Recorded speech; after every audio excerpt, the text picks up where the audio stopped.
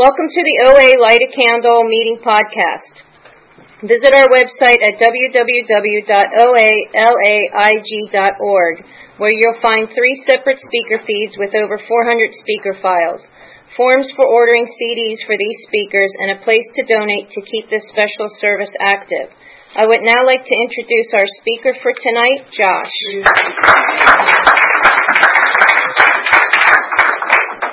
My name is Josh, and I am a compulsive overeater. And I have pictures to prove it. So exciting. So all you people online have to hear about it. But you guys get to see it. So here you go. And congratulations, Martha and Lisa, on your birthdays. And thank you, Martha, for asking me to share. And congrats on the chip takers. And welcome to the newcomers. We have, I think, 5 newcomers at the meeting. And really, welcome to Overeaters Anonymous, and welcome home. Well, I'll share what it was like, but to get the numbers out of the way, because I will forget otherwise, June 29th, I celebrated 10 years of abstinence, one day at a time, and my top weight, and that's God, and my top weight is 260 pounds. And I don't remember a time where I wasn't a compulsive overeater. I was always sort of heavier growing up, and I don't remember a time where I didn't have a different relationship with food. My favorite story to tell is I was 8 years old, and I was going to be going on a car trip with my dad, not with my dad, with my friends and my friend's dad. And it was going to be an hour-and-a-half car trip, and I got excited, and I went to the pantry at my house, and I got 2 grocery bags, and I filled them up with food. And I remember exactly what I put in those 2 grocery bags still, what food, and was excited for this hour-and-a-half car trip. I got in the car, and my friend's dad turns to me in the back seat and says, "Josh, there's no eating in the car." And I was upset, I was angry, I was scared, and I did not know how I was going to get through that hour-and-a-half car ride without my food. And that's what it was like. I'd get home from school, and my first question to my mom would be, "What's for dinner?" And my mom's a great cook, and most of the time it would be something really good and exciting, and it would make my night, and everything would be just great. But sometimes it would be something that I wasn't in the mood for, something that I didn't want. And if that was the case, I would feel deprived. I would feel scared. I wouldn't know how I was going to get through the night. And I was going to have food. I was going to be nourished. It wasn't like I wasn't going to be able to eat, but I wasn't going to eat what Josh wanted when I wanted it. And that would be enough to completely ruin my night. I, got to middle school and would be made fun of for being overweight, and got some advice that if I made fun of myself, it would preclude other people from making fun of me, because if I was laughing at myself, then no one would want to make fun of me about it. So I sort of completely internalized that and made that my complete identity was my weight and my food. And it was also that I could continue to eat the way that I needed to eat. And it was an easy way for me to justify it. And it worked, and it made me, and I thought, it made me really popular. I had all these friends, I had this whole rap song about fast food and different things. Before I got into program, I was afraid to look the way that I look today. I did not want to take off the weight before I came into program, because I didn't want to have to be vulnerable. I didn't want to have to look like this. I didn't want to have to be real with people. I wanted the weight as the barrier, and I wanted the food to numb everything. And I came in young. I came in at 19 years old, and the food was still working. They talk about in the big book, when the food stops working, or when the alcohol stops working, and that's a really scary place where it stops, numbing it out. That can be like the suicide, place. Well, it was still, for the most part, really, numbing me out. But I mean, it did get ugly, and I'll talk about that. I remember in high school, they asked me at school, what do you want to do for a career? As I was starting to look into colleges and that kind of stuff. So I went home and I asked my parents, what they thought, and they had great advice. They said, Josh, you should do something that you love. If you do something that you love, it won't feel like a job. So I thought about it, and I thought about it, and I came up with it. And people are laughing because some people have heard my story, but I was going to be a food critic. That was the plan. I thought if I could get paid to eat, then I got it made, because I'm going to do it anyways, and that's all I wanted to do, so I might as well get paid for it. And I thought it was a great idea. I had taken steps to do it. I was, writing in the high school newspaper. I had this food journal that I take around. The biggest problem was I wasn't terribly critical. I was mostly interested in portion sizes and prices and things that non-compulsive overeaters weren't really interested in. And when I got my license, it got really bad with the food, and especially when I got to college, because I could get what I wanted when I wanted it. I can tell you every single 24-hour drive-through in an hour radius from here. And the reason I can do that is because I went to school an hour east of here, so I know all the drive-throughs. And if it was greasy, if it was hot, if it was a burger, if it was fried, if it was Dr. Pepper, if it was a milkshake, I was interested in it. If it was a donut, great. If not, that stuff worked. It would really, get the job done. And I'd go to the drive-thru oftentimes twice in a night. I'd go to the dorm, and they'd have dinner, and it would be all you can eat because it was like dorm food. And then I'd go to the drive-thru, usually the one that closes on 1 a.m. during the week and 1:30 a.m. on the weekends. And I'd get there, and I'd always bring someone else with me. That was important. I felt like if there was somebody else there with me when I went to the drive-thru, that it was okay, that I wasn't doing anything wrong. It didn't matter that they were ordering a lot less than me. It just mattered that they saw what I was ordering and that I was eating. It wasn't until I came into this program that I was able to have a meal by myself and feel comfortable and be okay with that. I wasn't, close the drapes and eat by myself all the time. I felt like if someone else was there, it wasn't that big of a deal. It was okay what I was doing. But I'd go to the drive-thru, I'd have dinner, I'd go to the drive-thru before 1, and then I'd go to the drive-thru again. And I'd go at like 3 or 4 in the morning, and I'd have to find someone else to go with me, because the same person didn't want to go, that had gone a couple hours before. And that was hard to do. Other people were interested in other things, in college and other, substances, and those really didn't interest me. So I'd always be sober and okay to drive. And I'd say, I'll drive, and get people to go with me that way. And that's what it was like. I'd have stomach pain from the amount that I'd be eating. I would be sitting on the toilet, literally with diarrhea, saying to myself, Josh, you can't eat like this anymore. Like, you can't do this. And then 45 minutes later, an hour later, an hour and a half later, not when I was hungry, because rarely did I ever allow myself to feel hunger. But when I was physically able to eat again, I'd be eating again. And that's what it was like before I came into this program. So what happened? I was going into my junior year of college, and I started to do exercise for the first time in years, because I wasn't interested in anything like that, any sort of athletic activities. I was never good at that kind of stuff growing up, and it would hinder from my eating.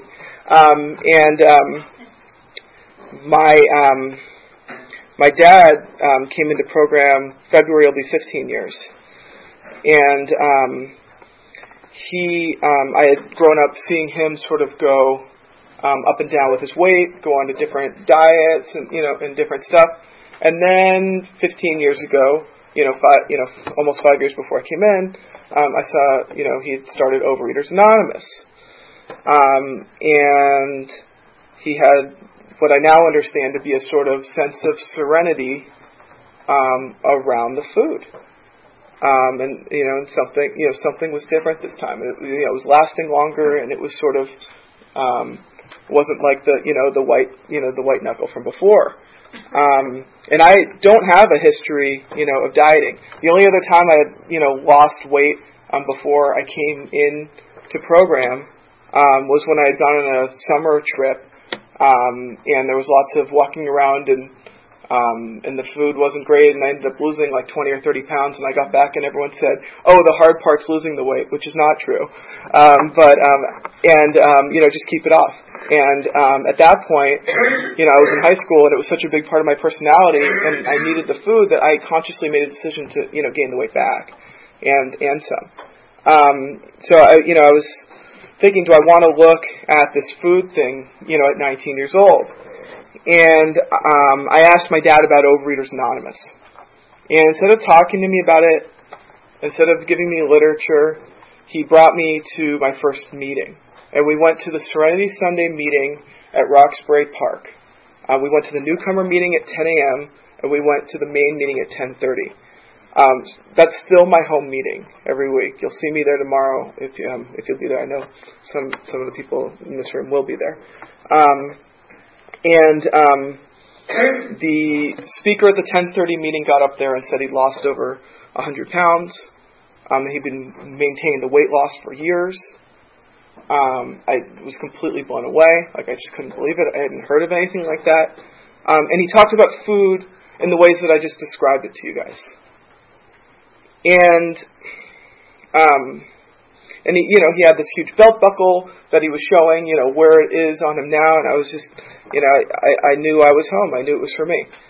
Then he started talking about God, and I didn't know why. And he was talking about these 12 steps, and I didn't know what they were. But I was intrigued. And a guy came up to me after the meeting, and he said, he looked totally normal. He's about my age. He was in his, I think in his 30s, younger guy, looked totally normal. And he said, Josh, I used to be 400 pounds, and here's my number. So I called him. And he said to me, Josh, before, the best advice I can give you is, before you make up your mind on this program, go to 6 meetings. Because if you go to enough meetings, you might even hear your story. And between everything, I was, intrigued enough to go to more meetings. So if you're new, go to at least 6 meetings. I have heard my story from this podium and from other podiums from people who, on the outside, I would have little to nothing in common with. Okay, we may be, different in every sense if you compared us. So we wouldn't meet for any other reason but for these rooms. But when we start talking about this disease, and when we start talking about being compulsive overeater and food, I'm exactly the same. We have the same exact story. And I can, relate to these people and, I've had amazing relationships with these people that have, the same story as me that I never, would have known before this. My sponsor, and I'll definitely be wanting to talk about my sponsor, because my sponsor is my sponsor because he has what I want. He's got over 25 years of abstinence. He's got a spiritual connection with his higher power that I want. He, works the steps. He still does like a step workshop every week. He makes more outreach calls in this program than anybody that I know. Every time I call him, he either picks up or calls me back that day. And it's amazing. And what that means is when I sponsor people, or when I get calls in this program, I'm going to take that call. And I'm going to call them back. And that saves me. And that's what I need. And it had sponsors before that in this program where it didn't work because I wasn't, connecting enough. And today I was making outreach calls, and I do make outreach calls. And today was one of those days where it was like, it wasn't until the 7th call that I got through to someone. I'm like, but I got through.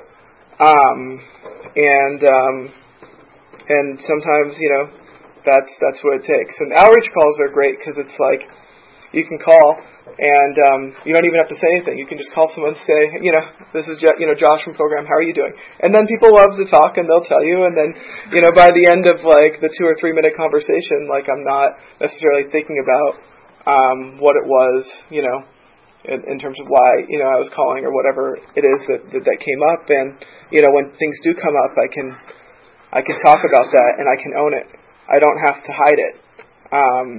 We were just on a family vacation, and we had gone to Hawaii, and it was great, and it was gorgeous. And we went to a meeting over there. And if you don't think we have it good in Los Angeles, you have no idea. In terms of meetings, I mean, we have meetings all the time. We have meetings in all parts of the town in the morning, at lunchtime, and at night, and it's amazing. And you go there, they have, I think, 3 meetings for the entire week. And people over there, this candle, I think this was the first meeting that started doing the podcast, and this is an amazing thing to be able to carry the message through the podcast.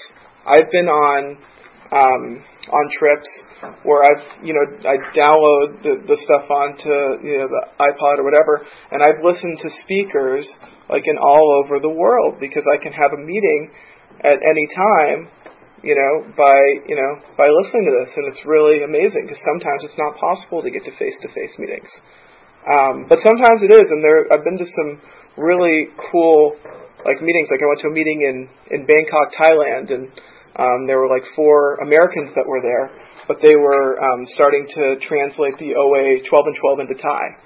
And that was amazing. Early in program, like 6 months in, I was studying abroad in Australia, and I didn't know what to do. And this was before any of the online stuff. And someone from program gave me a bunch of OA tapes, and I brought those with a tape player. And then I found a meeting, and there was a meeting on Saturday right by the university that I went to. I got a sponsor out there. She sponsored me. She took me through the 6th and 7th step. And because I couldn't it wasn't reasonable to make phone calls back to the States, and I was making calls and going to meetings over there, and I had a home meeting while I was there for 4 months, and that was a really cool thing. But yeah, I feel like I got slightly sidetracked somewhere. But when I first came in, and I'd gone to the meetings, I decided I was willing to do whatever it takes. And like I said, I'd heard people talking about these steps and abstinence, and I didn't know what any of it meant. And I was told to get a sponsor. And my first sponsor I had a really hard time getting because I couldn't find a guy to sponsor me. There weren't as many guys in program. So I went to this men's stag meeting in Brentwood. It was actually literally across the street from here. It's now in Westwood. And I went through the whole meeting, and they didn't announce sponsors, so I didn't know who sponsored after the meeting, and that was why I had gone. So after the meeting had ended, and this was like 2-3 weeks into program, I said, look, I've been coming to meetings, I'm looking for a sponsor, can someone help me out? And 3 guys came up to me and gave me their numbers and said they would sponsor me. And that's how I got my first sponsor. And he, had me get this book, The Big Book of Alcoholics Anonymous, and we started working the 12 steps. We, started going through the doctor's opinion and through Bill's story, and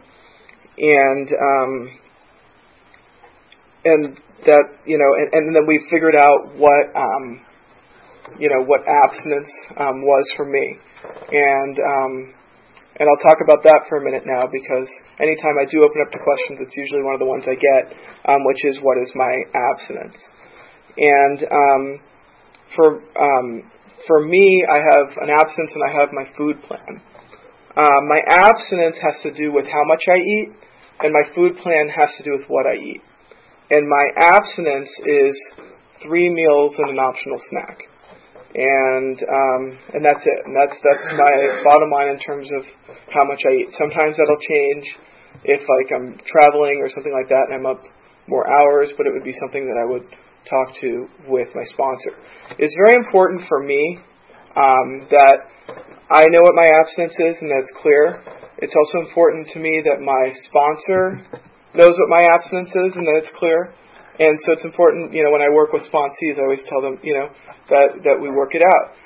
Because everyone's, abstinence in OA can be different. Like my abstinence is different than my sponsors. And I have people that I sponsor that have a different abstinence than me. Mine has to do with what kind of behaviors and foods trigger me. And so I came up with a food plan with my sponsor also, which broke down into 3 different categories, which was red light, yellow light, and green light foods. The red light foods are the foods that are alcoholic for me. The foods that if I start eating them, I can't stop. And so, I made a list of those kinds of foods. For me, it was like, the fried stuff and the burgers, and, popcorn was a big thing for me, because I go to the movies and I'd literally eat 2 large popcorns, because they were free refills, so it was great. And, there are different things, dessert, that kind of stuff. And then yellow light foods are foods, and that's just for me. And the yellow light foods were foods where like I could eat, but I need to be really careful. Or I can eat them today, but if they're coming up all the time, like I need to talk to my sponsor and think about that.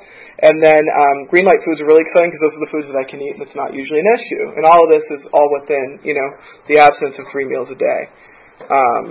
So I call my sponsor every day, and I commit to my 3 abstinent meals just for today. And I call my sponsor every day, and I'll call him with different issues, and he always has the same advice for me. And it's never advice, it's always, well, Josh, can I share with you my experience? I'm like, yeah, of course you can share with me your experience. I've been calling you every day for like 5 or 6 years. Like I want, this is what I want. And what I want is I want him to tell me like exactly, what I should do, and, whether or not I'm right, and all that stuff. And it's always the same. It's always, well, Josh, my experience is that if I write on it and if I pray on it, that God will take care of it. And so it's always like, did you write on it? And it's always no, like I never have written on it. And it's, and it's, did you pray on it? And a lot of times it's no too, because I forget. And that's why I have to call my sponsor every day, because I forget. And that's why I have to come to these meetings, because I forget. I have a disease that wants to tell me that I don't have this disease.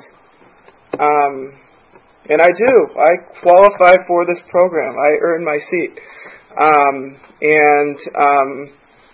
One of my favorite things to hear about is relapse at meetings, because I need to know that I am completely powerless over food and that my life is unmanageable.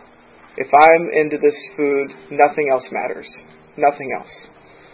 And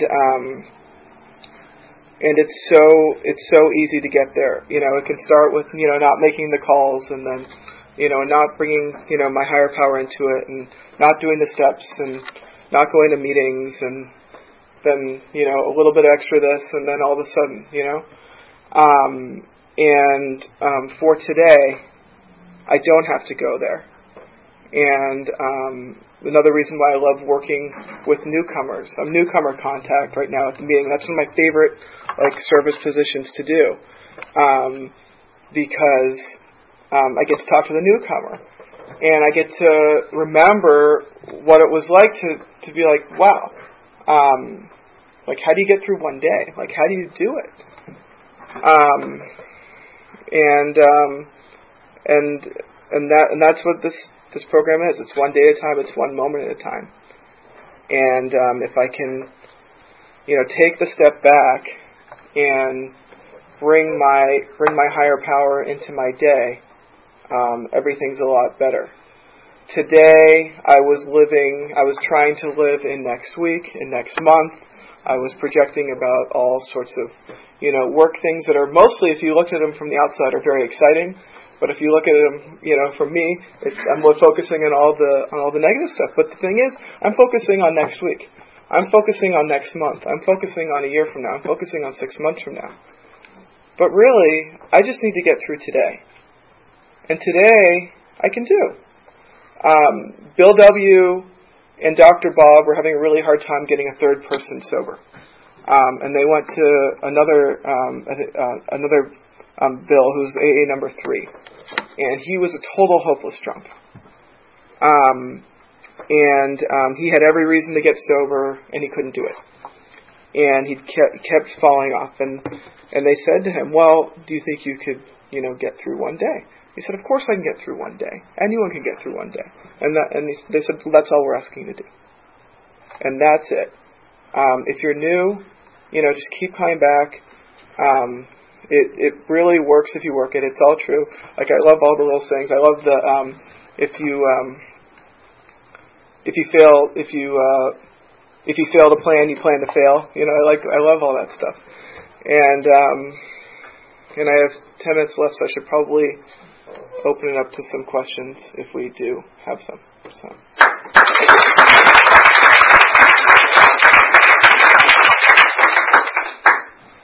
Okay. So the question was, how do I remember that I have a higher power today? And do I have any routine with that? Well, I get to first tell you that I do have a threefold disease. And it's a physical, and that was easy for me to understand when I first came in, because I kept, eating, and it would manifest itself in my physical appearance, and I couldn't stop. I'd have the physical phenomenon of craving when I start. I also have an emotional disease, and I have a spiritual disease as well. And before I came to this program, I had, a God-sized hole, and I didn't realize that I had a spiritual problem. Before I came into program, if you asked me if I believe in God, I would have told you yes. But if you asked me if I thought about God on a daily basis, or if I thought that God was concerned with, my life on a daily basis, I certainly would have said no. And it wasn't something that I was trying to connect with before I came into program. One of the things that was really important to me, important in my recovery when I first came in, was that, I called someone who had, 20 plus years in the program, and he told me part of his routine in terms of like waking up and praying and meditating every day. And I would do that. I would read the For Today, and I would do some prayers and do the Serenity Prayer, and when I got to the third step, do the third step prayer. And then I would pray to God to just give me the strength to get through the next 24 hours without compulsively overeating. Like, God, please give me the strength to just get through the next 24 hours without compulsively overeating. Now I'll call my sponsor, and there'll be times where I'm like, I think I need the Serenity Prayer. Do you want to say the Serenity Prayer? He's like, yeah, let's do that. I need that too. And we'll say it together on the phone. Not every phone conversation, but we will do that. Oftentimes I'll be interacting with other people, or interacting, with my wife, and she'll say something, and I'll want to react right away. And oftentimes, if I don't react and I take the step back and I pray and wait, I'm a lot. My response elicits a much better response from her than if I go right at it and try to run it with my will. But I don't always do that, and then I have to own that and take that. I try to do the prayers in the morning. But I also try to, do it throughout the day. But I forget. And that's why I have to call my sponsor and go to the meeting so that I can be reminded of that stuff. So the question was, if I get food, calling, or cravings during the day, what steps do I take to avoid compulsively overeating today and to abstain today? And for the most part, if I do get the cravings, it'll be At night, it'll be like I've already had dinner and I'm driving home by myself, and all of a sudden I see the drive-through and I'm like, that seems interesting. And then then usually what I'll do is I'll make a call until I get through to someone. I know people that I can call late night, and what happens is it's usually something else that's going on that makes it that's the case. One of the miracles of this program is that for the most part, and not every day, but for the most part, the obsession with the food has been lifted. Obviously, there are days where it does call, and that, for whatever reason. But for the most part, it's not calling me all the time. There are, times that it will. And we were on this trip, and there were, breakfast buffets and all these things. And of course, the food was bigger there out of the routine. And I go on a vacation, and believe it or not, my disease does not take a vacation. I know, it's shocking. And it's, totally there. And part of that is owning it and not being afraid of it and sharing about it and talking to my sponsor about that. But yeah, so when the food does call, I really try to make the calls. One of the things I learned early on was if you make the phone calls when things are good, when things are going well, then when things aren't going well, when it does call, or whatever's happening, then you're still making the calls. And it's a lot easier than to just, I'll just make the call if something comes up. But if I'm making the calls anyways, when things are going great, then when things are tougher, when, outside things do happen, when life happens, I'm still making the calls because that's what I need. And it's amazing to have a wife and a family, that's so supportive of it, and she'll literally, encourage me to, go to meetings because she knows that I'm, a better husband if I'm going to these meetings. And it's like, if I want, and with her, it's like, and I love if I want to have a better wife, I need to be a better husband. And that's totally true, and something I've, learned in these rooms. And even something like that, having that kind of intimate relationship with someone was not something that was even fathomable before I came into program. I didn't have any sort of intimate relationship with anybody before I came in, and I wasn't emotionally capable of that. And I remember my bar mitzvah, it was all about the food. It was really exciting. I remember picking out all the food and that stuff. And then at our wedding, it was all about getting married. It was an amazing thing, to have that transformation.